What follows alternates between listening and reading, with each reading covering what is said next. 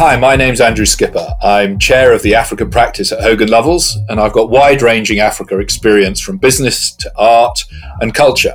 I'm co-vice chair of the government's Africa Investors Group, and I'm co-vice chair of the Smithsonian National Museum of African Art. This is the start of the fifth series of the A Perspective podcast, in which I've been having conversations with some of Africa's top business minds and investors alongside key cultural influencers. People are deeply committed to building on the continent and spreading the word and the vision of it. They're certainly pulling no punches about the problems, but they're also spotting and delivering on enormous opportunities. Today, I wanted to introduce you to Hogan Lovells' newly appointed co-heads of the Africa practice, Aaron Velasamy and Olivier Fil-Lombi, both experienced African transaction specialists. Aaron is based in London and has advised developers, lenders and governments across Africa on major infrastructure projects with particular expertise in the power sector, where he's advised on thermal, solar, wind, biomass and hydropower projects for almost 20 years. Olivier is based in Paris, and his practice focuses on acquisition, project and structured finance, and on OHADA, currently applicable in 17 African countries. Olivier and Aaron have extensive experience and networks on the continent and are committed to developing business and working in Africa. It's great to be able to speak to you both at the start of this new series, guys. So welcome to you both. As a start, I just wanted to introduce you and could you give me a brief outline of your career to date in Africa and why you're working for a major global business and the world is presumably being your oyster. Why do you choose Africa to be the focus of your career? Maybe starting with you, Aaron. Okay, well, how did I get involved in Africa? It wasn't something that was by design, shall we say. So when I started off as a youngish lawyer, I wanted to work on international transactions that involved travel. It all seemed very exciting and very glamorous at that point in time. And in fact, my first ever trip to Africa was to Zambia nearly 20 years ago to advise the Zambian government in relation to a hydropower project. And I think it was that first trip and that first transaction that allowed me to realize the scale of the opportunity in Africa. There was so much infrastructure that needed to be developed, so many sectors that were just emerging and poised for explosive growth, that I decided at that time that this was really, from a business perspective, an amazing opportunity. And at that time, Africa was not as high on the list of priorities for law firms as it is now. So I sort of got in relatively early, and since then, it's my practice in Africa has expanded consistently. And I think in terms of why do I still work in Africa, I think it is a unique market in that it allows us as lawyers to work on transactions that in many cases haven't previously been completed in particular countries. So as well as advising on the documentation and the execution of the transaction, we're also very much involved in working with the various stakeholders, the governments, the sponsors, the equity investors and the lenders in structuring the transactions. And particularly in the major energy and infrastructure sectors, these transactions have a very significant and positive influence and in relation to both the country's development and economies. So those are probably the main draws for why I continue to work in Africa. Olivier, just because I know that you've got a particular connection with Africa, so maybe a bit about your, why you started off in Africa, and then a bit about how you see picking up on Aaron's points. That'd be great. Thank you, Andrew. As a matter of fact, I started my career in Côte d'Ivoire more than 25 years ago. And to be honest, I didn't know that at that time that this first professional experience would mark my life. To give you for the following, since that first experience, I have had several opportunities to leave Africa, yet it has always come back to me one way or another. To give you an example, when I joined Hogan Lovells in 2001, it was just to help creating a sort of project finance practice. And even though the first years were dedicated to the French market in 2008, at the time of the subprime crisis, everything switched to Africa with the first mining project in Mauritania, followed by 2 infrastructure projects in Senegal. So today, Africa represents 2/3 of my activity, and I no longer ask myself about where I'm fitting. Based on what just Aaron just said, I think one of the most important thing we can say for on our work in Africa is freedom. It's a way where, as lawyers, as legal advisors, we have a window of freedom which is absolutely particular to this country and to this continent, and something we don't have in Europe. Much of what we do has a very positive real life impact with regards to the countries that we work in. Yeah, and so Aaron, you've been working on the continent for 20 years plus, I guess. The last couple of years have been really difficult, obviously, because we haven't been able to go there. What do you see as the key themes for business, investment, and the sort of work you're going to be doing in the next 3 years? Do you think it's going to grow after the pandemic, and where and how? Yeah, I mean, I would say that the past 2 years have probably been the slowest in terms of transaction volume and the amount of work that I've done in Africa over the past 20 years or so.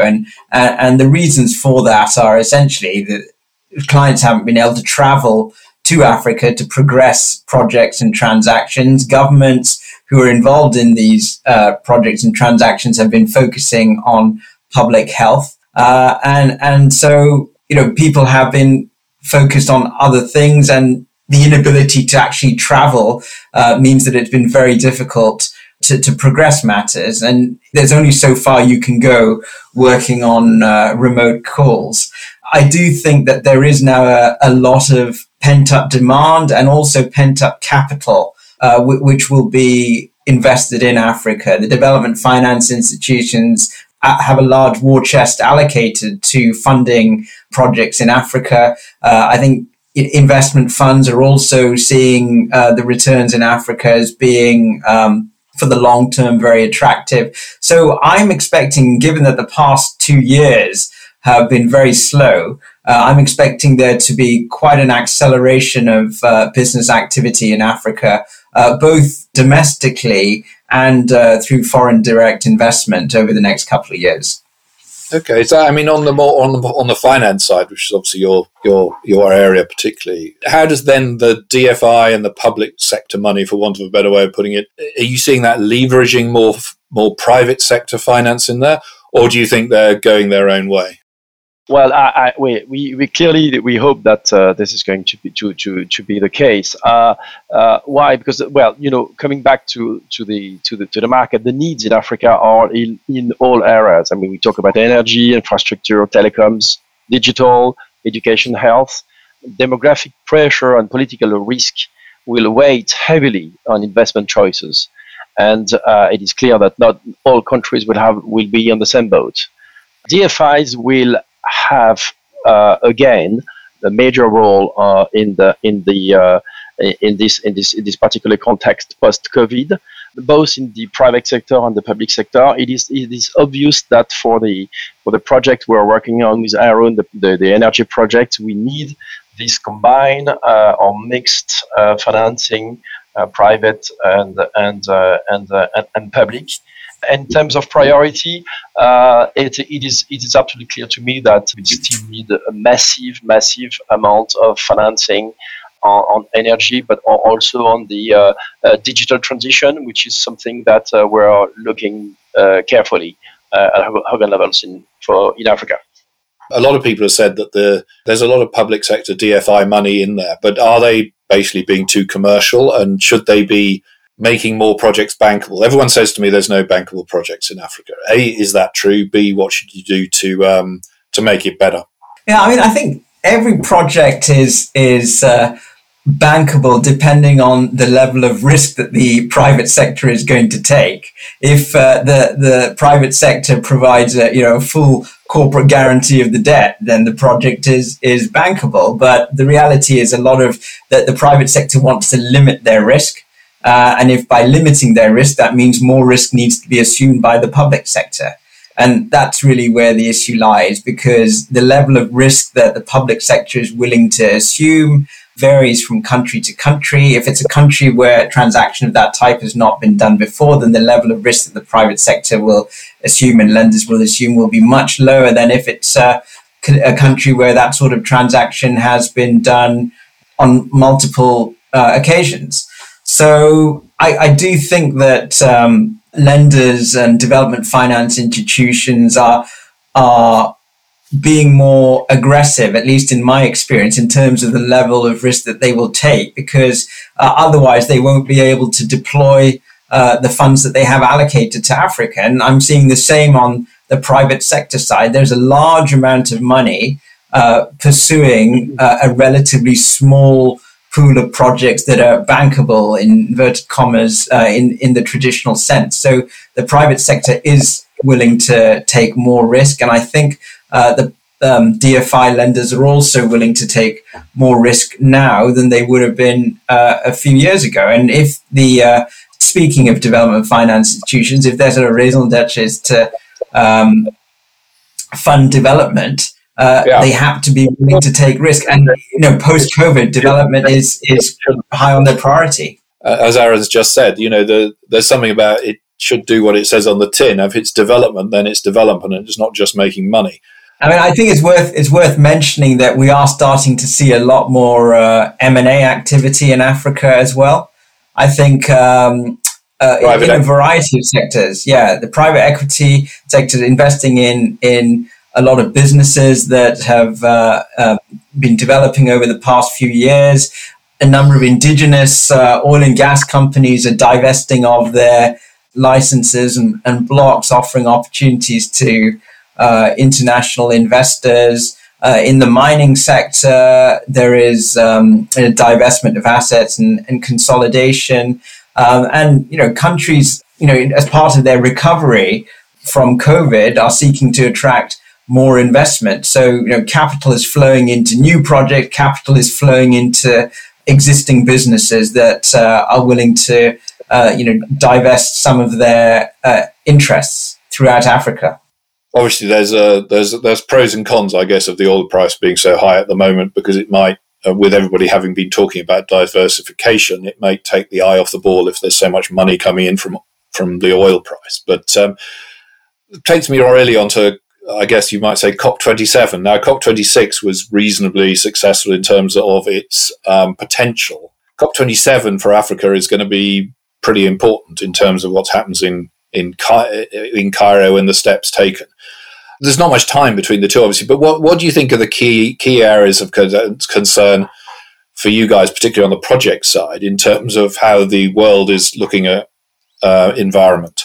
I mean, I know, Aaron, you have views on, for example, the just transition. And, what do you think the world should expect out of COP27 in terms of Africa? I think in terms of Africa, it's really it's really understanding that the same standards in relation to energy transition that apply in Europe and North America cannot apply in Africa. I think the traditional model in the European energy mix has been traditionally based on coal and gas, supplemented by some nuclear, and increasingly now switching over to renewable energy sources such as offshore wind and solar projects. But that's all predicated on the fact that there is very good connectivity in these countries. Nearly every household will be connected to the electric grid. The grids are very well developed. There's very sophisticated power trading throughout Europe, and the same in the States. When you look at Africa, the infrastructure is different. A lot of the energy consumed in Africa is still biomass, people burning wood, people burning other forms of organic matter. So the first energy transition is to move from that to actually a stable power supply. And I think it's unrealistic to think that you can go from burning biomass to going straight to wind projects and solar projects. They certainly have a place in Africa, but the priority is to establish some kind of reliable baseload.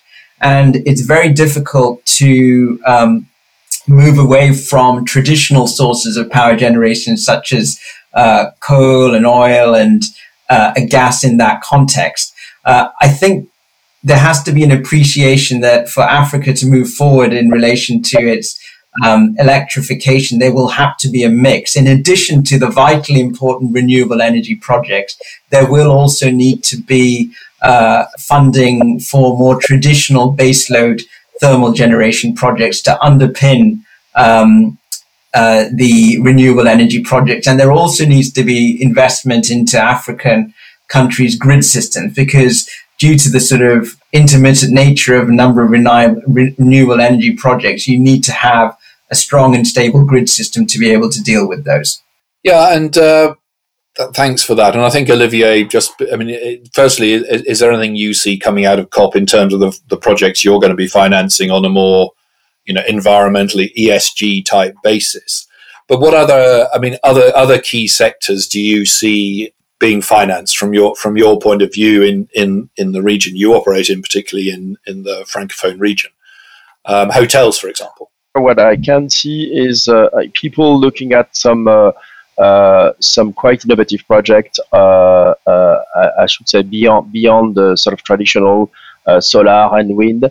Like, for instance, hydrogen. Yesterday night, I was talking about a sponsor who is who is developing a very interesting project in France in hydrogen, and who is willing to take that experience to try to do something in Senegal, for instance, which would be the construction of the solar plant, and to in order to make hydrogen, and the hydrogen will be used by the vessels of the port to get electricity. And it's something that he's looking at for in France, in Corse. Actually, he's developing 2 projects, and it's very interesting because it's a concrete way to industrialize hydrogen project. Because, as you know, hydrogen is something that works in the theory, but I think one of the key questions we have is how to make it viable from an industrial standpoint, and using hydrogen for ports, which is one of the place where there is a huge pollution by the vessels, because the vessels are just using their electricity with their engine, so that having something which combine solar plant project, hydrogen production, and batteries for to be used by the vessel is a very interesting and concrete implementation of hydrogen project, which is something I would be very interesting to look at in the future. I mean, I agree. That's really interesting. Making hydrogen work, I think, is a really interesting theme, actually, which I'm seeing as well. Are there any other sectors you think are of particular interest to your clients at the moment? No, you talk about hotel. I mean, at least in Francophone African countries, in West Africa, there's still a huge need of hotels. Of course, we are. I mean, during the every project where we're a little bit slowed down during the COVID period, but so now people are thinking about the post-COVID period. And we are still on a context where we're restructuring the financing for hotels. But I can also see people looking at good location lands to build new hotels for the new the seasons of the following years. So interesting, also sector.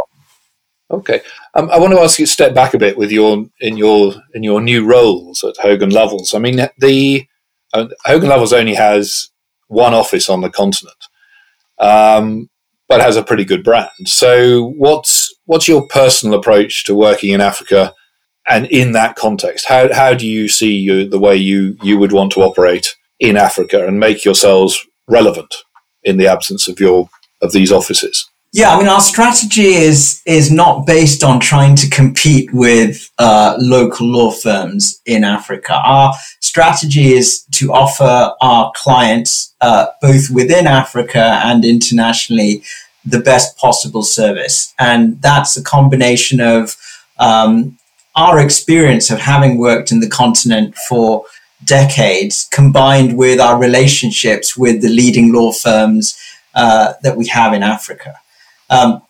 So all of the countries that we are active in, we have identified the leading law firms or the leading individual lawyers in particular sectors that we would prefer to work with to offer our clients, the level of service that they would expect.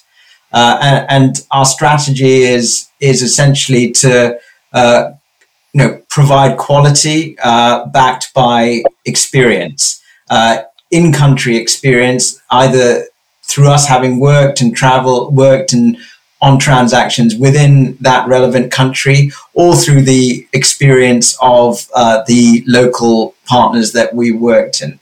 And particularly in relation to many of the larger economies in Africa, such as Nigeria and Kenya and Ethiopia.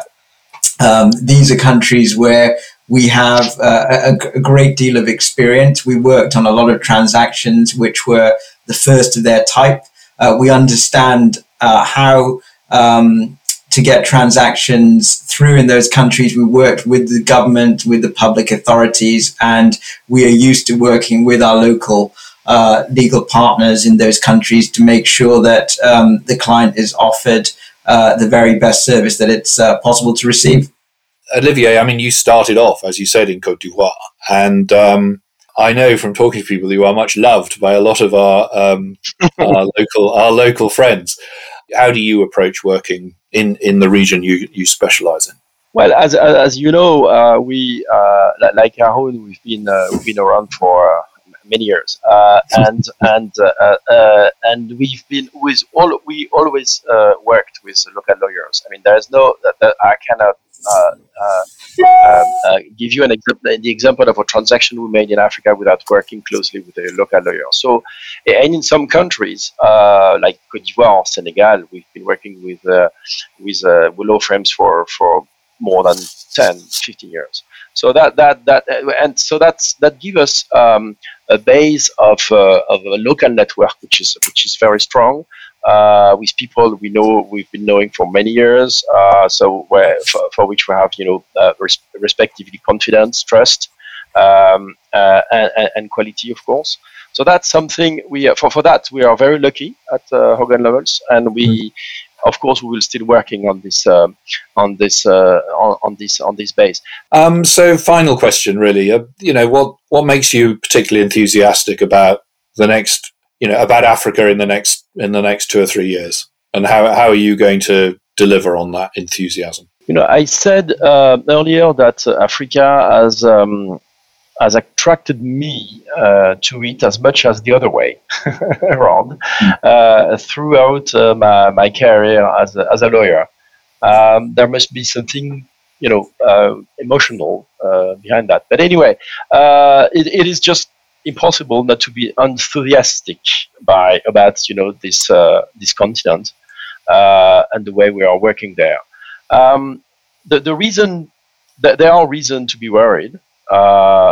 We talk about political instability and things like that, but it's been always swept away by the optimism of the people who live on the ground, which are clearly driven by the dynamism of its youth. So it's not a question of being angelic about Africa. Problems there, numerous, difficult to resolve. And as we said, the challenges linked to the climate change require an urgent response, which will need to be adapted to the African context. So I will be there without losing my enthusiasm, as long as I feel that I can be useful in this sort of collective effort to try to resolve this problem. Excellent. And Aaron, of course, you and I will be in West Africa in the coming weeks. So same question to you. Apart from being enthusiastic to go out there immediately, what enthuses you about it? I think it's the greatest strength of Africa is its people. It's a young population, an ambitious population, and it's the development of the population in terms of a burgeoning middle class and increased wealth generation that is powering ahead African economies generally. I expect the rebound from COVID to be very significant. When you increasingly have the African diaspora returning to Africa, they clearly think that there is a great opportunity there to help in the development of their countries. And we've been working in Africa, Olivier and I, for the past 20 years, and I expect we'll be working in Africa until the end of our careers. And in the time that we've been working there, the continent, individual countries in the continent have changed enormously, some more than others, obviously, but there is still a huge amount to be done. There is still a huge amount of infrastructure that needs to be developed, a huge amount of regions in Africa that require access to energy, access to power. There are the continuing growth in educational opportunities throughout Africa, something that some of our colleagues in the States have been advising on for many years. We have people working in the pharmaceutical sectors and that have been very active over the past 2 years because of COVID. So I just continue to see increasing growth across every sector in Africa, and it's really a privilege to be involved in a number of those sectors. Has been for the past 20 years, and I expect it will be for the next 20 years. Fantastic. So, Aaron and Olivier, thank you so much for that. It's onwards and upwards, clearly, from the Hogan Lovells Africa practice, and we hope for Africa as well. And I'm looking forward to further discussions on the A Perspective podcast in the coming weeks. Thank you very much.